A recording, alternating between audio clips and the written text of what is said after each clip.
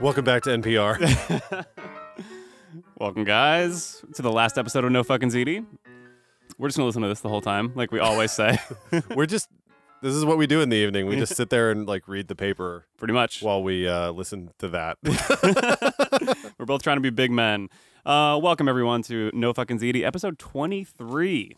The podcast is 23 years old now. Can you believe that? I was such a shithead when I was 23. Oh, my God. Me too. You have no idea. I still am, actually, but I was even more of a shithead at 23. I mean, I was until last week. Yeah, no. I was going to talk to you about this afterwards, but you still are, actually. Sorry.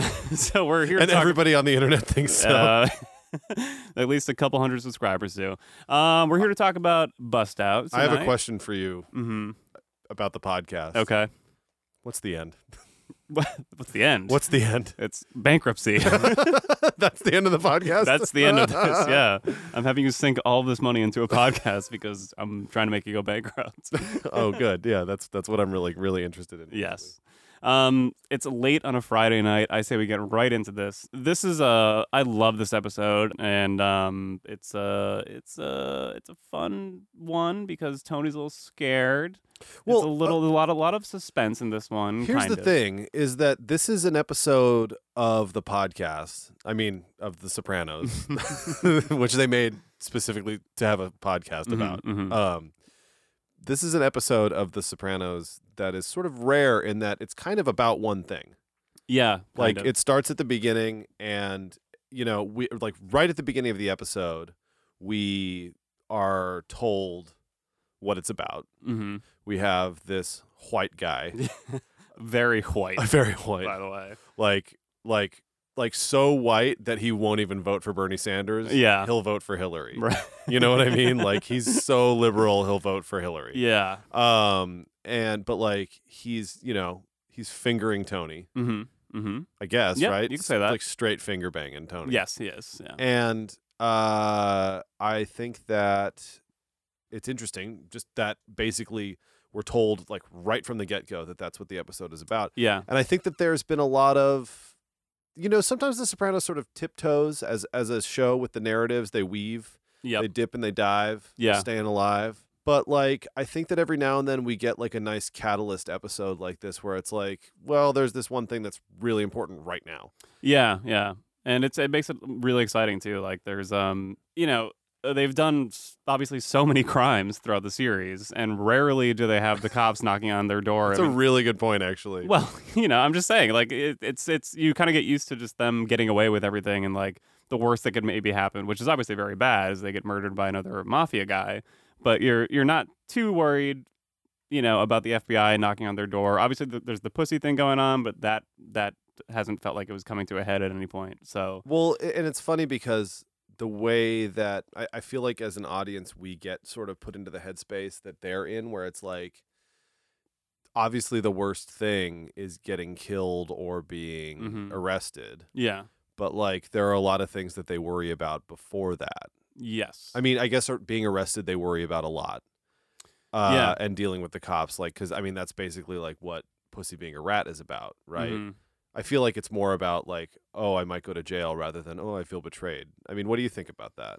I think it's a mix of both. I feel like the betrayal thing is like, kind of just, it's just talk a little bit. It's the same as like when they talk about honor and all this other stuff. Like it's, it's this thing that they hold on to that's like part of the being in the mafia. But yeah, I think they're more worried about shit happening to them, going to jail. I think so, right? Yeah. I think so. Ultimately, they're all very selfish, and yes. They're in it because they get to do whatever they want. Exactly. And the episode, let's just jump right to the end. The episode sums that up perfectly with the boat scene at the end there, where Tony just literally doesn't care who's in his wake. That's like such a great like image, like symbolic image. Very subtle. Like, yeah, it's not even they don't even try, really, Just the wheel in the sky keeps on turning, and Tony's going to keep doing his thing. Well, did you also know? I mean, I think that, yeah, absolutely. Yeah, I mean, I don't think that's even... Did you also notice that it's dudes in a red kayak? No. Which is like the kind of shit that they busted out from Scatino's. Yeah, I guess so. So like you're seeing stuff that was like the whole episode that likely came from Ramsey Sporting Goods. Like from the Ramalosa water to like the shoes that Polly's like taking. all the way up to like this kayak that they knock over. Yeah, maybe you're right. Actually, let's break that down because it's like kind of the more like backgrounds, but complex at the same time thing going on in this episode. Yeah, sure. This is mafia, as Tony says, bread and butter here when they essentially. Yeah. As Davey Scatino explains it, he owed them a lot of money. He didn't have money to pay them back, and so they became partners in his business. This is one of those cool episodes where every now and then we get kind of thrown a bone here as the audience, and we sort of learn about how to be in the mafia. Yes. You know what I mean? Right. It's educational. It's really educational, and they don't do it in a way where it's like I feel like if this was on CBS, like Davey Scatino would have said to Pauly, like, how does this work? And it would have been like, and like, and Pauly would have been like, well, see here, Davey. First of all, we're going to order lots of things, and it's going to be like a montage of Davey ordering coolers. And right. And then what's going to happen is this.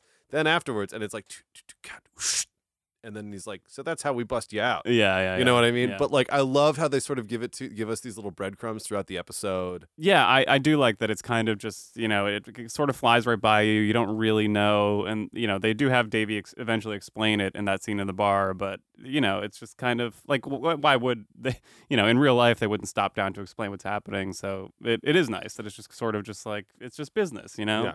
But it's interesting because we get that scene with Tony and Davey where Davey's sleeping in the tents at the store, and Tony essentially says, well, I knew this was going to happen. This is my bread and butter. I really like that detail just because, like, we've seen time and again how well, or I guess how good Tony is at sort of like almost seeing the future a little bit. He's too good at it. Yeah. It like makes his relationships with people suffer. Yeah. I always think about that in terms of his anxiety too, a little bit, because like I feel like anxious people. Yeah, that's a good point. Yeah, they kind of always look a few steps ahead, whether or not it's true or not. They'll look like, oh, if I do this, like this terrible thing is going to happen. I've always thought, I think that's interesting that like something that he goes to therapy for, right, kind of helps him at work. No, I couldn't agree more. And I think that that's one of the things that makes him worried. I mean, like with Puss, that totally is exactly what's in his head with Pussy. Like he's really smart and he's seeing a few steps ahead with Pussy.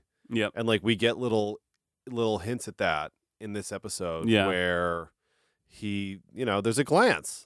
Yeah, there's a glance, and not just that. I mean, he asks, like, well, why didn't the witness see you? Or, like, why didn't the police come talk to you after, this witness has come forward to talk about the murder? I mean, I got to tell you, we got to hand it to Pussy in this episode. Mm-hmm. He plays it cool as a cucumber. Yes, he does, yeah. And there's some very serious, like, there are some moments where he could have cracked so easily. Big time, yeah. Right? Yeah.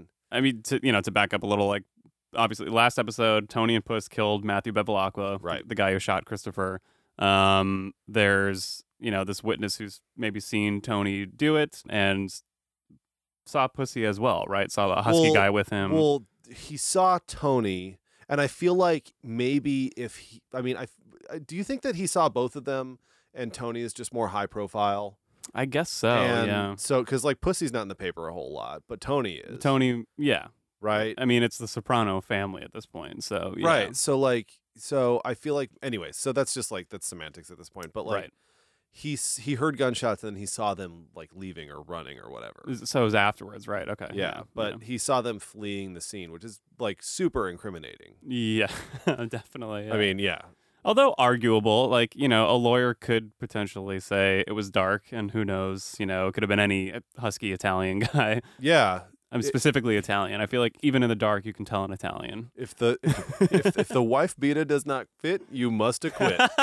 Anyway. So this flag saluting motherfucker. Yeah. All right. So we'll come back to the bust out. We have some Davey Scatino stuff to talk about in a little while. Oh yeah, I guess that. Yeah. We've never really seen Tony scared before that I can think of. I mean, unless he was getting shot at directly. Well, is he scared because he's going to go to prison, or is he scared because he's going to be exposed? Yeah, that's a good point. He killed a dude that's not that much older than his son. Yes. Maybe 10 years. Well, he says he was 23. They found the other guy who's 23, so yeah. 10 years? Roughly, yeah. 8, 9 years? Yeah. I mean, that's hitting pretty close to home. We're going to see that in the future with that Ralphie murders. Mm-hmm. and he's gonna like see Meadow in her. Right. He has trouble separating. He does. I mean, even before the cops show up, it's on his mind, and he, the first scene with Tony in the episode is that kid screaming "mommy" at the mall or at the carousel. What's the deal with that? Why does his mommy roll her eyes at Tony? It's one of those weird Sopranos moments where like these ancillary extra characters like don't really act like human beings in a weird way. Like it's just these awkward moments. Right. I don't know. I think that like the point I think kind of is that people are just weird and awkward with each other and don't communicate well. But it's weird, right? It's always weird. It is weird. They do this all. I feel like they do this. People aren't that nice to me on the street either. You know? I guess not. So I thought it was because it was Tony Soprano, but then I thought about it and I was like, well, yeah. I try to be nice, and people aren't that appreciative. I mean, I think, maybe it's part of it. Maybe she recognizes him too, Yeah. I mean, why not? Other people certainly do. But I mean, it's on his mind in that first scene. Right away, he compares this little child to his own, to AJ, and of course, he's also comparing the mommy screams to Matt Bevilacqua. And I think just realizing how close in age they are, and it's weighing on him. I think you see like, it was satisfying at the time, as I'm sure a lot of what Tony does is, and then later when he has time to think about it, it's kind of like, oh Jesus, like what did I do? Well, I think that it kind of ever so slightly like pushes past his sociopathic sociopathy. Maybe we'll go with that. Yeah. Don't fucking question it. Anyone listening right now? No, we're gonna go with it. Yeah, like sociopathy. I think that it really. I think that it just kind of briefly pushes past his sociopathy, and he just realizes that like everybody's a person and that everybody came from this place, and like we haven't really had like a shitload of flashbacks. Yeah, actually, we have kind of had a shitload of flashbacks so far. Yeah, well, with the Jefferson airplane and yeah. So I think that like he maybe has a moment where he's like, oh shit, we were all a little boy at one point, and I have a little boy. Yeah. And that's a little boy, and like this guy Matt Drinkwater Bevilacqua, before he was old enough to change his name for ethnic purposes, right, was a little boy. Yeah, with a mommy, and it's terrifying. I mean, I think I said it last week, but I remember this like disturbing the shit out of me when I first saw it. When he's yelling "mommy," yeah, and then even the flashback is like scarier in a way because it's so quick. The flashback is terrible, and for me, the mommy thing is like you realize how young he is and how in over his head he is, and how he can never get back. Yeah, how bad he fucked up. Yeah, even though he had no idea what the stakes were really. Yeah, exactly. The other thing that I think Bust Out does really well is like showing normal people brush up against someone like Tony Soprano, and I guess that's the other thing too, is like you just realize how terrifying that guy is. Right. Like I always think about the line that Davey says later in the episode about the dead eyes thing. Like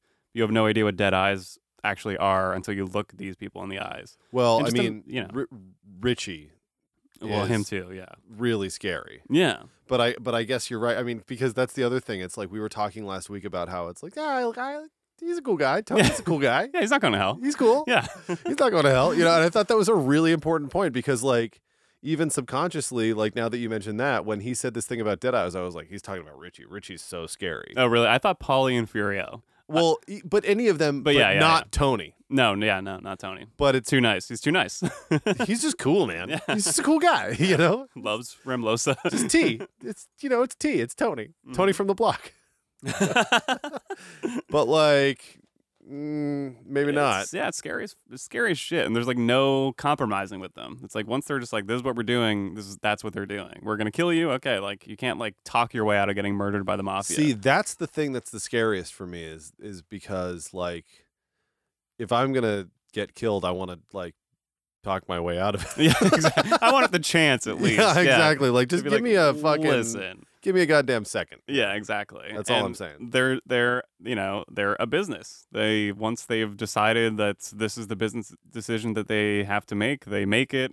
They just don't care. They keep driving on their boat. It doesn't matter who's stuck in the wake, who's fallen off the kayak. It's just that's what they do. That's what they do, and there's and Tony is like so set in his way. Yeah, and it's because in those moments, and that's what's scary about it. It's like a drone attack. Mm-hmm. It's like exactly. In those moments, it's not about you getting killed at that moment. It's about like you said, 10 steps down the road. Mm-hmm. What the ramifications of all of this. Mm-hmm. That's why Tony can get away with saying things like, "How's it going to look?" Like, and he doesn't say it in this episode, but we know that he says that a few times. Yeah. In the future, he goes, "How's it going to look?" When he's appealing to people that have to make essentially penitence to him. Right. Which seems like kind of a cop out to say, but in reality, it's like, no. I know what this is actually about. You mean like if someone was trying to talk their way out of something and he'd just be like, well, how's it going to look if I allow this time? Like, Well, who does he say that to? He says it to, doesn't he? He does. Yeah, I know what you mean. He does say it a lot. He says it a lot. Yeah, right? yeah. To people, he's like kind of letting off the hook, but they need to not be off the hook. I guess. Yeah, we'll have to. You guys know what we're talking. You guys can look up some examples. Just fucking use the internet. Report back to us. Oh, who's the bad cop this week? Yeah, I've decided not to be nice anymore. Yeah, we're really sorry that we took a while to do this podcast. I know we promised. It's been 7 whole days. I know we promised to do it every day. But Brendan decided, fuck you guys. Yeah, I'm the bad cop now. Yeah. Good, I like it. It's fun. Great. The murder's weighing on him already, even before the cops show up. Right. They're getting ready to go swimming, and then the cops show up, and like I don't know, maybe I'm weird. I know that already, actually, but like I can like I've never murdered anyone. More than most people. I promise. You are weird. I am, yeah. But it's just like that feeling like, oh, I forgot to like do my homework, or I forgot to like do something, and like that anxiety that kind of like that comes dream, over that you. dream where you have a final and you didn't go to class all semester. But there's just like any moment where you just have this like vague sense of anxiety, but like you're in like a nice like sunny place, but like something in the back of your mind is just like weighing on you. Like it's always interesting to me to watch Tony in these situations where he's just like things must be weighing on him, but like he can just go out for a swim, but like is he really enjoying the moment? I don't know. Weird tangent. No. I totally agree. But like also that it's not weird. Thanks. This is a safe space to try things. You're right. I totally agree with what you're saying. But like as you started to talk about like how can you enjoy a moment with like when you have vague anxiety, I was like, what am I have things to be anxious about, I think. And I stared to get sidetracked in my mind a little bit. We should stop. I have a lot to do. Think about my shit. But I was thinking when we were watching the episode together and I was sitting on your lap, about how he's out there. You were really scared. I was really jumped scared. on my lap. We needed to talk. Yeah. One of the things I was thinking about when we were watching that scene where they're poolside, the Girls Gone Wild segment with AJ and his boobs. Sorry. He does have like those shitty 8th grade body. Everyone knew someone who had that shitty 8th grade body. Oh, Robert, come on the show. We'll look at your body now. Yeah, you're hot now. Like you're probably a kid's medium now. Yeah. You know what I mean? But we were talking about like having anxiety and trying to enjoy those types of moments. Yeah. But I don't think Tony's out there for his enjoyment. I think that he's also like trying to. This is like. For AJ, to him, this is the equivalent of like going to Mink and dropping off the $400K. Okay, yeah. He's like trying to get some time in the bank. Yeah, it is kind of like he starts trying to like put in all his investment with the kids, with Carmela. I always think it's funny because like much like in season 6 when he gets shot, he really starts to stop and smell the roses in this episode. Yeah, but then he stops smelling the roses. Well, he does. The second it's over. Yeah, exactly. Yeah, that's ultimately a nice Sopranos theme there is, I guess. Like we only really, once it seems like we're about to lose everything, suddenly we really love everything we have, which I just think is funny and lifelike. It really is, that's sort of how we all work, I guess. Well, but I mean, even more to your point is the thing about the vasectomy and the male heir thing. Mm-hmm. Like he really takes AJ for granted. Yeah, a lot until he's like potentially just going to jail forever and like basically never going to see AJ. Yeah, it's true. And it's one of those things. It's you're right. Like at the end, it's just going to go right back to normal, which is just kind of the way things are. But And it also reminds me a lot of last season when, the assassination hit attempt or whatever you want to call it happens. Right. Suddenly he's very awake and alive and just like in this episode, doesn't really need therapy. It's like you got that jolt to the system or whatever. Right, and he's invigorated. Yeah, I think that's just really true to life. I guess it's like you're kind of just moving along, not a lot happens, and then anything that's kind of big and out of the ordinary and exciting, even if it is like sort of terrifying, does give you that jolt to the system. And then, you start to be like, oh, everything I have, I really appreciate it now, Yeah. Oh, briefly, just for a minute. I totally agree. Like, in that time where we, like, weren't recording podcasts, I just, like, I really started to appreciate the other parts of my life. Great. Oh, great. Some other just, like, detail specifics. Paulie's fantastic in this episode. Is just this loyal soldier. You gotta love that, He's great, and he's, like... It's real too, you know what I mean? Because like you get that feeling from Davey, where he's like, "I got the plane tickets. Should I split them up with you? Is that good, boss?" You know what I mean? And he's such a gimp at that point. Yeah, and he's just trying to get some positive vibes from the world at that point. Positive vibes only. Positive vibes. I mean, but not anymore. No, I guess not. Oh, you know what I just realized? Zero Chrissy this episode. I guess he's still laid up in the hospital. Perhaps the only one until the end. Yeah. There might be another one or two. I'm way out on a limb here. Yeah, no Sil either. No Silvio. No. Must have been tough to get that whole cast together. Must have cost a lot of money if they wanted to get everyone together. It's true, but like, I mean, so do you think that like when they're shooting, they probably have the whole season written when they start shooting, right? Or certainly more than one episode. Yeah, they have like 4 written usually. They have at least the way it used to be. They have about like 4 shot, written, and done by the time the season premiered, and then they'd probably be writing a little bit towards the end. I think they were flexible enough that they could move stuff around if they needed to. But do they? What I'm asking is, do they shoot them one episode at a time, or like for example, Davey Scatino isn't really in. Between here and From Where to Eternity. Yeah, I was going to say between here and heaven. Right. But from where to eternity. So did they like book the T-1000 to like be in the first few episodes of the season and then just shoot his like crazy depressed scenes and then like send him packing, or did they wait until they were shooting these later episodes? It depends. They probably waited and probably just scheduled him a little ahead of time.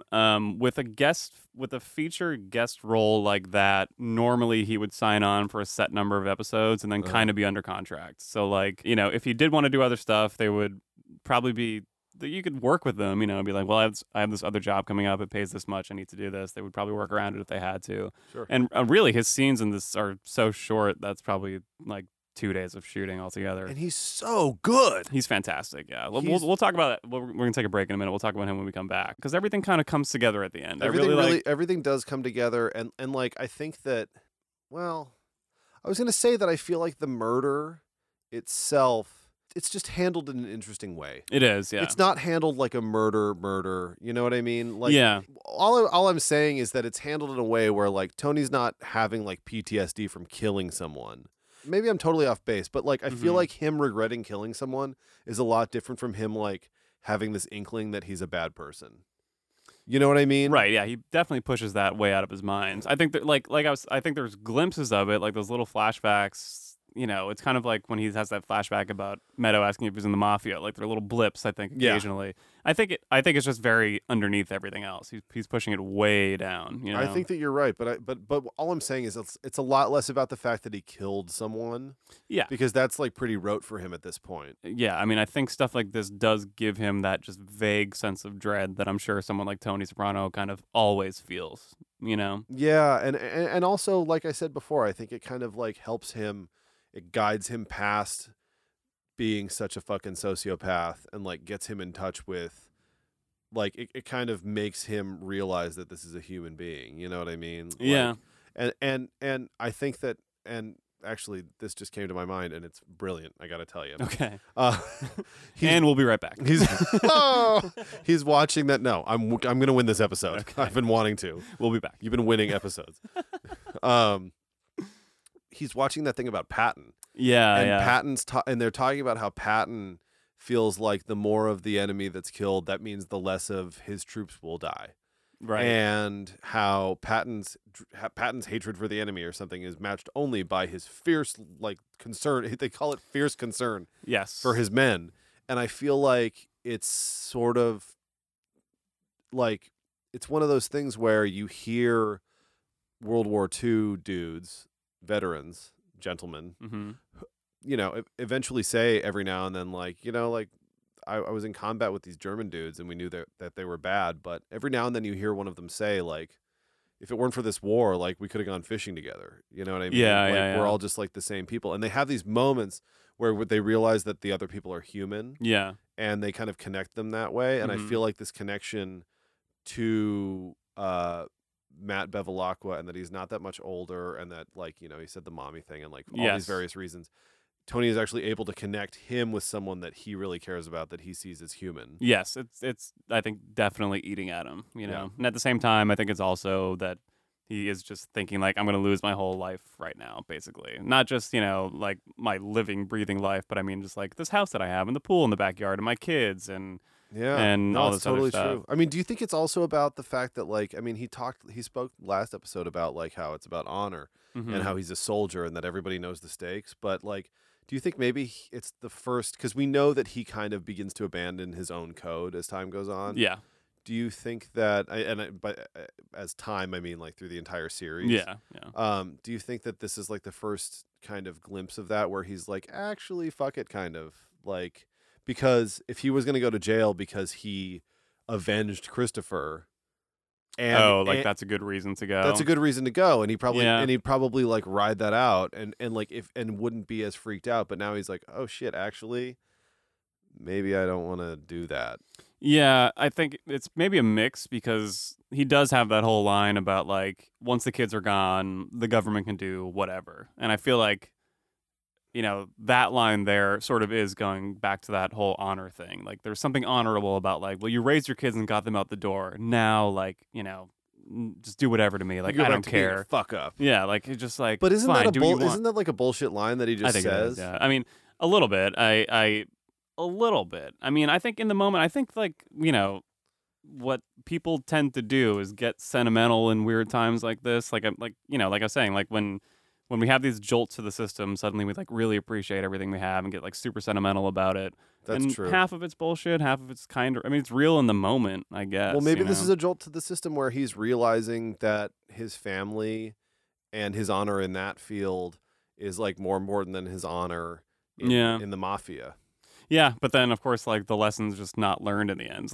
I think that ain't it the truth. Yeah, because it's just nothing happens. And of course Melfi, we mentioned last week that Melfi, kind of from this point on, isn't going to be an effective psychiatrist, because you can see even when they're talking about the murder, she starts to get really scared, and just instead of she's prodding, very uncomfortable. You're totally right. Instead of prodding and really putting effort in, she just falls back to how does that make you feel, which is just 101. You know what I mean? And he rolls his eyes. He's oh God. Yeah, but what I mean is just that if she weren't afraid of him, and if this was actually an effective patient-psychiatrist relationship, she might push him on what you're saying and kind of it sounds like you did something. Yeah, but instead, there's no way he can't learn the lesson. Yeah. Anyway, let's take a break. We'll come back. We have a fuck ton of stuff to talk about still. Shit, it's been an hour and a half already. Yeah. So yeah, we'll come back, talk about Davey Scatino. We have to talk about him, Carmela and the brother, and Janice and Richie and their fun. It should be you. I'll suck your cock. All right, this is No Fucking Ziti. We'll be right back. You got it.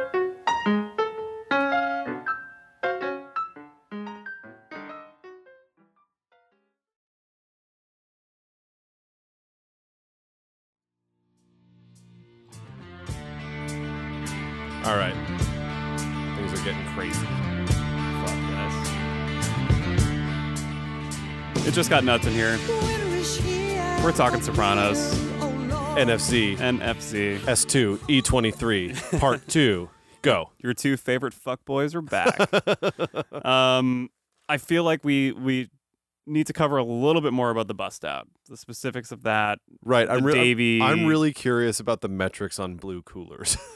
That's what I'd like to know. It's got to be red. Apparently, no one likes blue. Fuck blue. Fuck blue. Fuck blue. I'm sorry, but like, I'm gonna miss Richie. I know. Some of the shit that comes out of this guy's mouth is unbelievable. Yeah. Who are all these Nigerians that he knows? I don't know. I don't know. But he knows some of them, and they work on the street, and they're selling coolers, apparently. Which, listen, if you passed by them and they were selling a cooler for $3, would you not buy it? I mean, I probably would. I mean, also, like, it sounds like he got his MBA in prison because when he says the coolers are like scissors, I was like, shit. He could have, like, told me that in a PowerPoint presentation, and I would have hired him as the assistant manager of this Chuck E. Cheese. We are recording Chuck E. Cheese right now. Evan is wearing a mouse mask. It's really terrifying.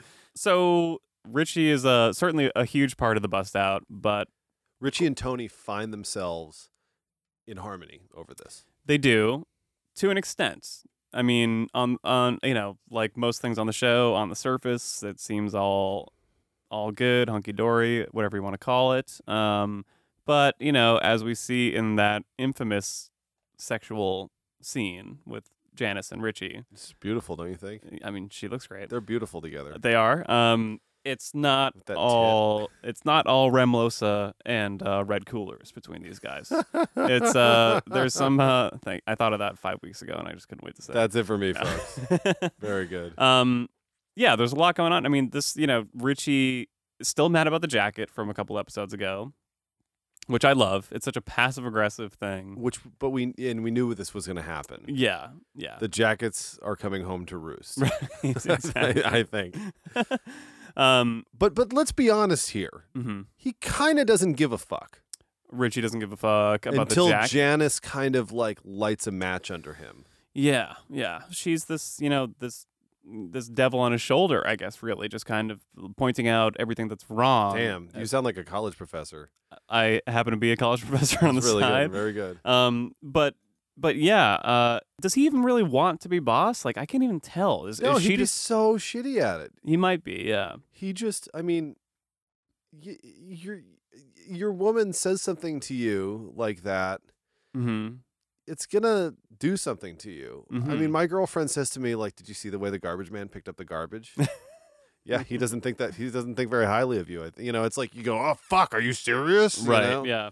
I mean, and I think that Richie is like very impressionable at this point. He's trying to change. I think it's interesting though that he was trying to change and talking about like turning a new leaf and all this other stuff. Mm-hmm. But like again in this episode refers to himself as old school.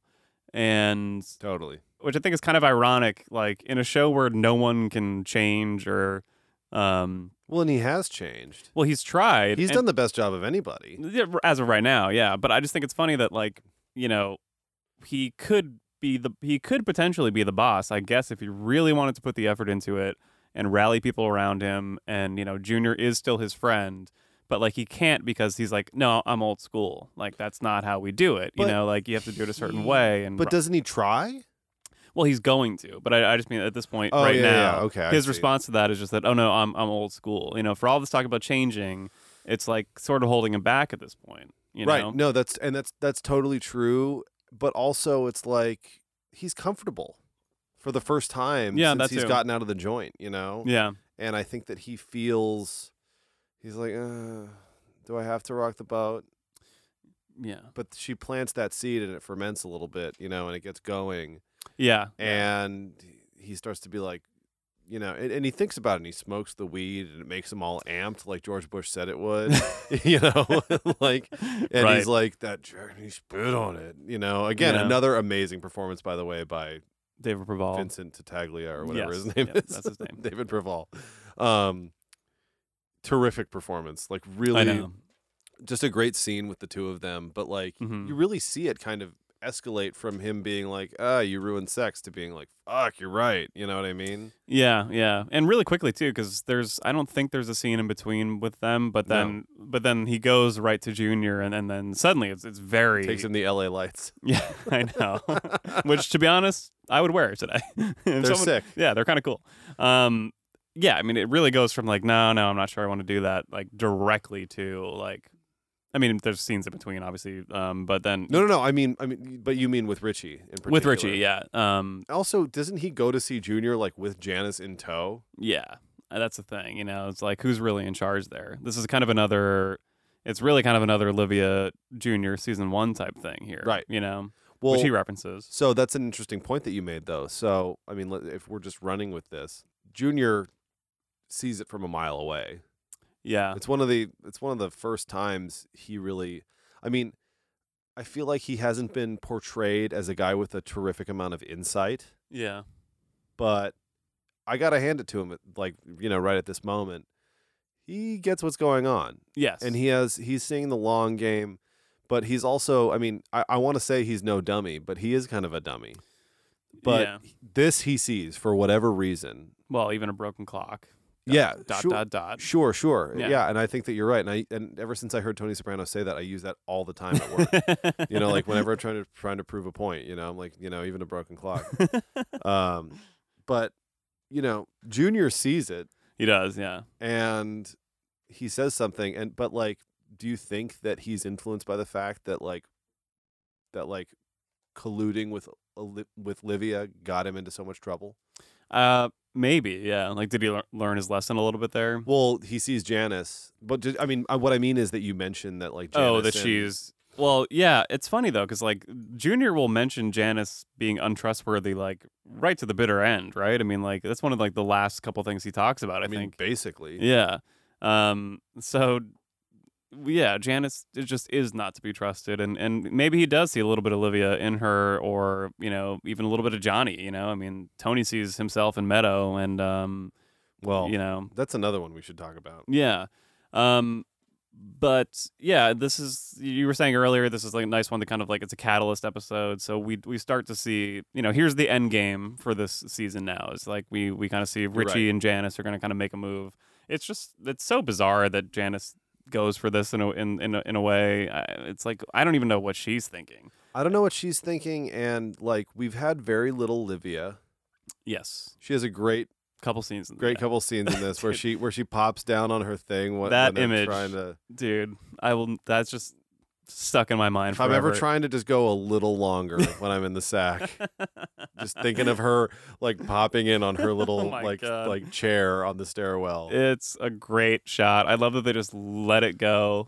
It's not there's no cuts. She just starts coming down ever so slowly down the stairs. And she just you watch her come all the way down the stairs. Are you smoking marijuana? Yeah, and they don't try to hide that or the fact that they're putting their clothes back on, which is hilarious. It's but terrible. I guess you get to a certain age where my God, I would be so miserable if my daughter was if I was 80 something or 90 something. Yeah. And my daughter was banging some fucking disgusting dude. Yeah. On my living room couch. Yep. While I was kind of too old to make it into that room to tell them to stop. You know what I mean? But you know exactly what's going down. Yeah, unfortunately. And so do we, which is it's really awful. Yeah. So the gun to the head thing, though. Whose idea do you think that really is? Well, I definitely think it's Richie. It is Richie's, yeah. He says, what that's about. She says, I'm doing it like you like. Right, yeah, yeah. And I like that. I think I think it's a good line, but I think it's also just I don't know. There's certain things I kind of like about Janice. Me too. I actually really like Janice a lot, yeah. She's really nice. Yeah, she's a great person and a fantastic mother, as we'll see later on. Yeah, exactly. No, I mean, she's just no, I'm doing it like you like. Yeah, she'll do it like you like, which you gotta respect. She cares about Richie and stuff like that, but at the same time, actually, she's being really manipulative. Big time, yeah. And basically suggesting again that Tony should be taken out. Here's another family member of Tony's. Just how the fuck does that happen? It's funny because if she just sided with Tony, I feel and she was actually nice to Tony in some way, wouldn't she just be set for life basically anyway? I mean, I guess really what it is that you always just kind of want a little more, right. Even when you get the stuff that you want, it's not as good as what you want a little more still, Yeah, but also the Sopranos always need someone to demonize. That too. I think that Johnny Sack hit the nail on the head when he said that 2 seasons from now. Right. But I really we've said it. But we've said it, yeah. But I really do think that it's true because, like, I think that, I mean, just to spoiler alert, but like, after Janice murders Richie, sorry guys, she has this shake up moment where she like loves Tony again, like so much. Yeah. And this is exactly like what Tony is experiencing in this episode. Exactly. With, like, having his sort of life kind of dangled in front of him. Right. Yeah. And he loves AJ, right, who he didn't really like a whole lot last episode. Yeah. I know it's not to like, come back to that too much, but it really is. That is really one of my favorite themes of the show because it's very lifelike, I think, to me. Yeah, and it's just something to pay attention to. It comes up quite a bit. I feel like even right to the very last scene, it's this idea that we only really appreciate something when it's about to go away.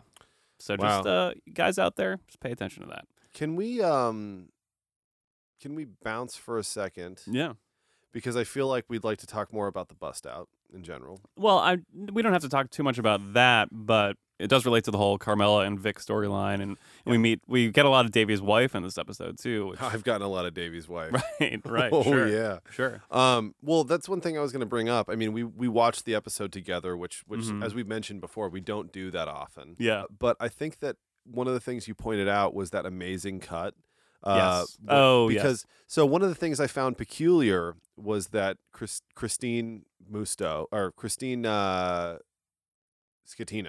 yes, is over for like some PTA bullshit or something, and then for some reason she and Carmela are like they start talking like kind of openly, about what happened, and it's like no mystery. Like no one's tap dancing over it. I thought that was very interesting. I mean, if you think about it, in real life, let's say that really happens, most people in the neighborhood would know. Yeah, it's not like they probably wouldn't really tap dance around it unless there was some weird animosity. But clearly, Christine is over Davey's addiction at this point. Well, that's the thing. I think that's what makes it possible. That's what makes this scene possible, and like how they can kind of get through it without being like, oh, it's a disaster. Right. Because like they're both on the level that their husbands are doing questionable things. Yeah, I guess so. I didn't think of that actually. Yeah, on the other side of that is Christine realizing who Tony is. Yeah. And Carmela, I mean, they're both kind of anchored by the fact that the other person's husband was actually in the wrong. Mm-hmm. And the other thing is that, like, this is one of those nebulous situations. I don't know if nebulous is the right word, but let's just go with it. Okay. I can't read. This is one of those. This is one of those situations where, Tony didn't like twist Davey's arm. Into getting into this situation. No. He sort of resisted. I mean, whether or not that was sort of reverse psychology is like up for debate. Oh yeah. But the point is that he didn't rob him. He didn't hold him up with a pistol. Yeah. He let him do something. That gave this stuff away. He kind of played, I mean, like literally the devil a little bit, you know? Like he just floated the temptation and was like, well, you make the choice, Yeah, exactly. Yeah. Well, but also sort of like pretended to drag his feet a little bit about it, Like I guess we know now. All I'm saying is that it's not easy to say your husband did this to my husband. Right. Because Davey's done this before, apparently. That's why like the store is in her name, etc. But now we also know that this is much worse than this woman understands at this point. At least at the point of that PTA conversation luncheon. Yeah. Right. Yeah. Like she's probably not even thinking about even the concept of a bust out at that point. You know? She thinks like, oh, he lost like $8,000, which is what he lost to Richie. Mm-hmm. Yeah. I mean, and no one knows what a bust out is. Well, I guess not. Yeah. I mean, we didn't before this, and clearly Davey didn't either. He didn't really know what was going on. No. I mean, he doesn't until like halfway through this episode, does he? I guess not. I mean, I think he knows he's in some shit. There's, he definitely knows that. I think he's in denial. Probably a little bit. What I think is interesting about the Davey thing, say it, girl, is going back to that scene where he's in the tent in the store and they're talking about the whole frog and the scorpion, parable. See, I have no idea what the frog and the scorpion thing is. I felt like he made it up. No, that's a real thing. It's basically, I forget the specifics now, but it's a frog and a scorpion trying to get across a little body of water, like a stream or a river or something like that. Uh-huh. And I'm gonna totally fuck this up. So guys, just give it to us this week on Twitter or whatever. Give it to us. Just give it to us, please. Put a gun to our head. Yeah, write a review on iTunes about how bad this is. Rail us with a dildo. But, give it to us. But from what I remember, it's essentially a frog or a scorpion asks a frog for a ride across water because the frog can kind of leapfrog over this little stream. Right. The frog essentially knows and says, like, well, you're just going to sting me. You're a scorpion. That's like what you do. And the scorpion's like, no, I'm not going to. Please just give me a ride over there. The frog gives him a ride. The scorpion stings him immediately as soon as they get over. And frog asks why. And he's like, well, because I'm a scorpion. That's just what I do. That's my nature. And so it's the same thing with Tony. Like he's awfully verbose scorpion, if you ask me. I somehow could speak English. It's very strange. But that's again very paraphrased. I'm sure there's so many details I'm forgetting, but essentially that's Tony's nature. It's kind of like Tony will be Tony. Tony's gonna do Tony. You know what I mean? Like, well, in many ways, he's more reliable than all the other people around him. In a way, he's taking advantage of. Yeah, in a way. But even beyond that, there's also that line where Tony says, like, well, once this is over, you can just leave. You're free to go. And I think the way he says that is like really eerie to me. Like the free to go idea is like, we own you now. Well, now, but then once it's done. Well, that's what I mean is like, I feel like it's driving the point home that this guy's life is over as he knows it. Yeah, but I think from Tony's perspective, though, it's like, Tony can't leave his situation. And I'm going to jump ahead a little bit, but like, it's like no one can kind of leave their situations on The Sopranos. And it's something we've talked about like time and again, and this is just going to get repetitive at this point. But when you're in this lifestyle, it's like pretty much impossible to get out of it. And there's all this talk of, the podcast lifestyle. Right, we're fucked. But there's all this talk of going to prison and all this other stuff. But well, there are only two shitty ways out most of the time. Right, as they say, as Tony says himself. As Tony says, yeah. But Davey doesn't necessarily have that. Like he might be completely out of money, but like he can get up and pack his shit in the back of his car, as we'll eventually see him do, and leave New Jersey. Tony really can't ever see a reality where he can do that because he kind of can't. He's stuck in this kind. He's already in prison, is what I'm saying. As much as he's very scared about going to jail That's and being really arrested, good point. He's created his own prison. Oh man. Oh man. Which is the only reason I wanted to do this podcast, so I can make a Creed joke eventually. And now we can stop doing the podcast. That's it. That's the end. Cut it. Shut it off. But I am actually being serious in the sense that the characters are Tony specifically, and then even Carmela, which we'll get into now with Vic Musto. She herself is also stuck in essentially what is a prison. Like they aren't free to go anywhere. Davey Scatino is. No, they've doubled down. They've doubled down, and there's they're already in the shit. You know what I mean? Yeah, they're in it, and now all they can do is defend to themselves and to the world exactly what they've chosen in their life. Right. So let's get over to the cut that you were mentioning. Yes, that's cut where to back up, I guess, a little bit. Vic and Carmela meet, clearly hit it off pretty much immediately. They've got fucking hot-ons for each other. They have some hard-ons there. And Christine Scatino is just kind of talking about, don't go after Carmela. She's married, whatever. Well, it's solid writing because, right. He says, she says something about a ring. He says, I respect the ring. And she says, it probably came off a dead person's finger. Yeah. And we immediately cut to Davey Scatino with the gun to his head, which I just think is in his mouth. In his mouth, I guess, yeah. And the fixing a fucking light bulb scene. It's like a dark scene. Dude, the line. That line is totally incredible. It's amazing. Yeah, it will never fail to make me laugh. And fixing a fucking light bulb. Like, it's just perfect. Like, if only I had could just talk to people like that right when they get home from work. I know. You know what I mean? Just like, hey, what are you doing? I'm watching the fucking TV. And then of course, I kind of I love that she mentions that he's always complaining that the felt gets fucked up because, of course, he is a dick about that. He owns a sporting goods store, right? Yeah. And they have and that he kind knows. of shit. They have that kind of shit in their house. Oh, big time! And he's super serious about it. Mm-hmm. And Davey and his friends probably aren't allowed to use it when they have sleepovers. No, definitely not. Or Eric and his friends, yeah. Or Eric, yeah, Eric and his definitely friends. Not. Totally, no, they're not allowed down there at all. Well, let's get into Vic and Carmela just to kind of wrap things up. Vic is a bit of a hunk. This guy. He's good looking. He's got a Travolta thing, but if Travolta worked with his hands. Yeah, and went to the gym often. Great tries on this guy. Fantastic tries. I was staring at his tries the whole time, and they looked amazing. It's from papering. Yeah, you got a paper to get tries like that. Probably. You were saying earlier that he totally is Carmela's demographic in a way, and right. Well, in many ways, because he's the opposite of Tony. Mm-hmm. Let's think about who is it? What's the guy's name when Carmela's mother is breaking her balls? The pharmacist, and she says, shit. "So what? He can fucking prescribe his own antidepressants or whatever." Yeah.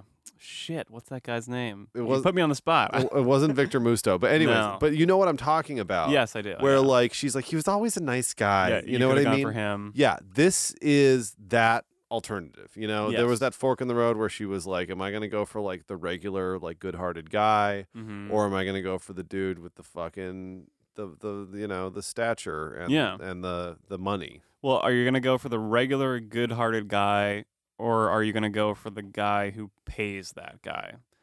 Because, God damn it, you're going to win this podcast. I knew it. Stop it. Because that's really sort of the deal here. The money that's going into that wallpaper comes from things like the death of Matthew Bevilacqua. You know what I mean? For sure. And yeah, that's really Quickie G. And Quickie G. The money that pays Quickie G. Yes, that $20 that Quickie G dropped on top of the prosciutto or whatever it was. Yeah, that's all going into the wallpaper. Yeah, you're right though. He is someone that Carmela, I think, certainly fantasizes about. We literally see her fantasizing about him in this episode. But yeah, she fucking jacks off to him. Yeah, she does. Yeah, that type of guy. You were making the point earlier about him being loyal. Even though his wife is dead, he's still kind of loyal to her. Well, I think that's what's getting her fucking panties in a bunch. Is that she kind of hits us over the head with the subtlety of this Shania Twain tune. Yeah, which is a really important. Let's face it, this is all unimportant, but in the context of things, we're all gonna die. Yeah, civilization. That's exactly what I was gonna say. Civilization will end. Just turn the podcast off and go enjoy life. None of this is important. This at does all. not matter. But the fact of the matter is that she's listening to Shania Twain. Mm-hmm. They're listening to Still the One. Yeah. And which incidentally is called It Should Be You. But no, it's Still the One, and she's listening to this tune, and what could that mean? You know what I mean? Right. I think that it's not as much about Tony and her being still the ones. I think it's about Vic being so loyal that he doesn't have his dick in somebody else right off the bat, when his wife died. I think she finds that so irresistible. Yes. And that he is very loyal. They kiss in the bathroom, which is really interesting. I haven't kissed in the bathroom in a while. Yeah, they kiss in the bathroom, and I forget if we said it already, but she knows exactly what she's doing in that scene, where she leads him into the room and then is like, let me just shut the door real quick so I can show you the whole wallpaper. It's like a porno. Yeah, it's very apparent. There's a hole in my pants. Yeah, she might as well have been like, can you help me wash my back in the shower right now? Exactly. It's that kind of thing. Yeah. She brings him right in, and they go for it. It's kind of hot. They're both into it, but he's too good of a guy, and she's too scared. They kiss kind of hard. They're freaking out. Yeah, and of course, eventually, what happens here is he came in his pants. Right. He has to go. He has to leave immediately. He's like, I have to leave. Eventually, when he does find out, and going back to the whole idea of My Own Prison, the Creed song, when he does find out who when he finds out that Tony is the one that's just destroying Davey's business and Davey's family and Eric's college fund and Christine's name and Christine's credit. Gosh, there's a whole lot of things. It's pretty bad. That's, of course, when he stops showing up. And, that's really the prison that Carmela herself, I think, is stuck in. Completely. And it's interesting, I think, that with the wallpaper there, they get in and they talk about how the vertical lines are so constricting. And it's a lot like prison bars, like this is the house that she's built around herself. And it kind of is this prison that she lives in because of the life that they've chosen, Oh, completely. And I think that that's a really good point, and I hate you for it. Well, that's I can't believe that you hate me for a lot of things. Like getting me into this podcast. Yeah, we're in it now. This is our own prison. Yeah, exactly. We do actually listen to Creed at the end of every episode. This is the life we chose, is it not? But I also do like to kind of wrap everything up and bring it all together. That when Tony does find out that he's not going to prison, that the witness, who had to be a big man, has decided not to testify against him. I like that he goes to that room where they had the kiss earlier. And it's important to cry on the toilet sometimes. Yeah. As we all do. He goes to that room, and even just the way that scene is shot, it's shot through the window. You can kind of see the window pane, or like the crossbars of the window. You can see the pane. Mm-hmm. And that looks like prison bars, and there's bars behind him. And I think that you're really supposed to kind of realize that he is stuck in Tony's own prison, really. I mean, that's really what it is. This house is the prison. This lifestyle is the prison that he's stuck in. Unlike Davey Scatino, he's not free to go anywhere, really. Right. He really only does, I guess, have these, as we'll eventually talk about, the two endings, I guess. Yeah, there are two. Unless he changes. There are two feasible endings. He's not going to change. Right. He thinks about it when it's crunch time. Right. But he thinks about it less and less as the series goes on. Right. He'll think about it in times like this episode, where something crazy happens and suddenly it's like, oh, I should change and I appreciate what's around me. But for the most part, yeah, he'll eventually come back to the house and the money and the lifestyle. I couldn't agree more. And I think that, I think that what we should end on is this whole concept where he kind of forces Beansy to take some money. Yeah. Because I think that is just like, I think that that's like maybe like I don't know if it's a death rattle or if it's an indication of where he's going with it, but like certainly them being on that boat, blowing over the red kayak is like lots of blowings. But, I think that that's a really important, like that's basically summing the whole thing up. Yeah. But like, he goes to visit Beansy. I think that's a really interesting moment there. It is, yeah. And yeah, I mean, what do you think about that? Because I'm not even sure. I think it's sort of like when he finds out that Gloria Trillo killed herself. Gosh, it's just like every good spoiler. We're just going to let it go tonight, I do think that it has something to do with what we experience when Tony finds out that Gloria Trillo killed herself, and he goes around trying to do nice things for people. Yeah. Do you think? I mean, that's all I got, really. I think it is that he feels like a dick. Yeah, and why Beansy? Is that related to Richie in any way, or he for some reason feels guilty about it and needs to? Yeah, maybe just it might just be as simple as putting out this good deed into the world. I think that that's what it is, and I think that he's the most readily accessible. Tragedy. Yeah, I guess maybe that's part of it too. He's ruining enough people's lives like right away. Maybe he staring into the abyss here, as Mink puts it. Right.